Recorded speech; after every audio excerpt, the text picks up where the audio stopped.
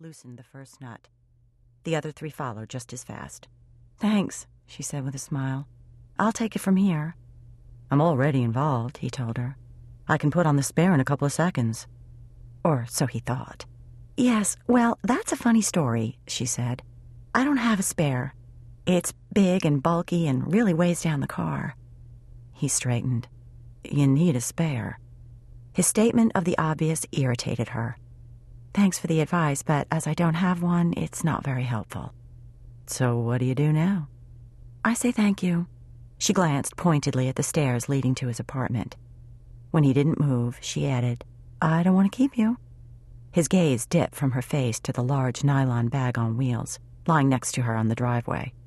His mouth tightened in disapproval. "There's no way you're going to carry that tire somewhere yourself," he said flatly. Definitely not nice, she thought. "I don't carry, I drag.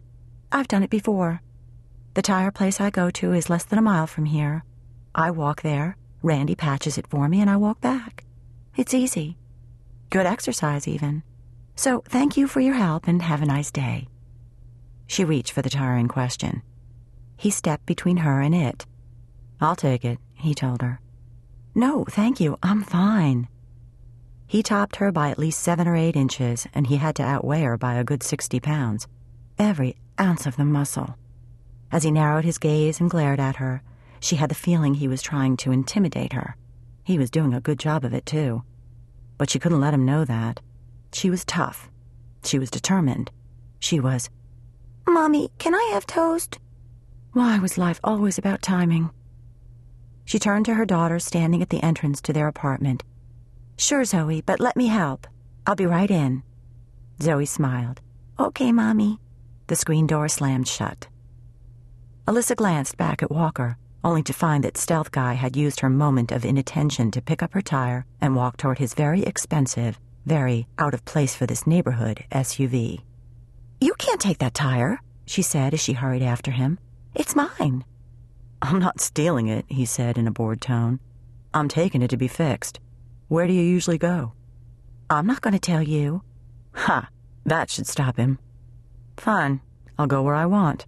He tossed the tire into the SUV and slammed the back shut. "Wait, stop." When exactly had she lost control? He turned to her. "Are you really worried I'm going to disappear with your tire?"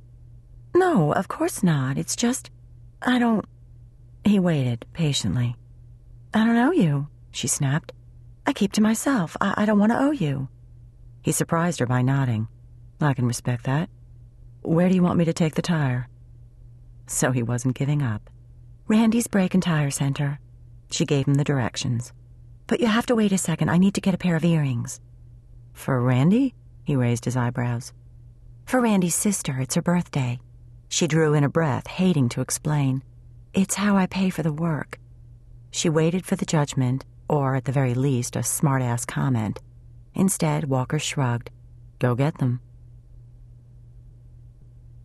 The trip to Randy's Brake and Tire Center took 3 minutes, and when Walker parked, he found a short, beer-bellied older man waiting for him.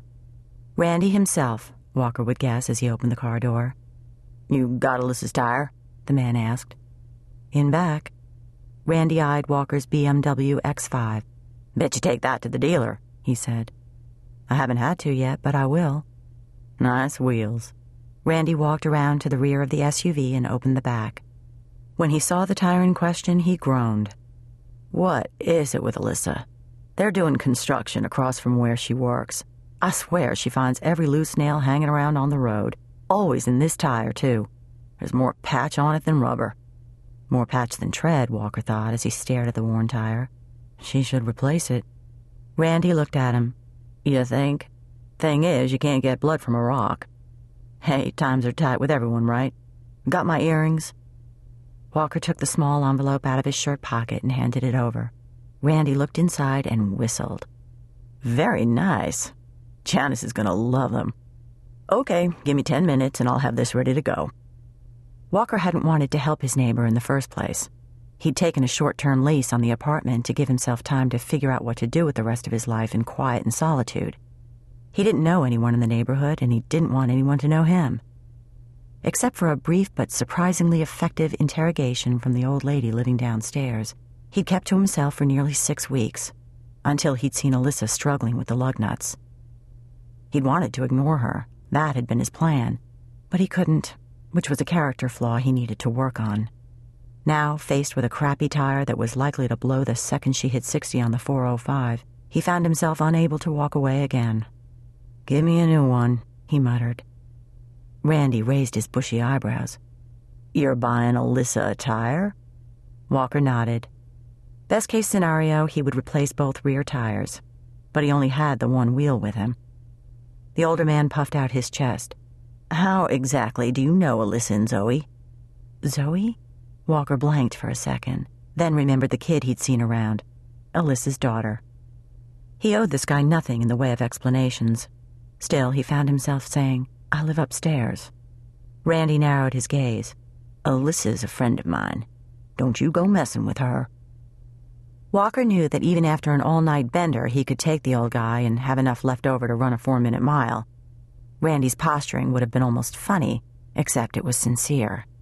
He cared about Alyssa. "I'm just doing her a favor," Walker said easily. "We're neighbors, nothing more."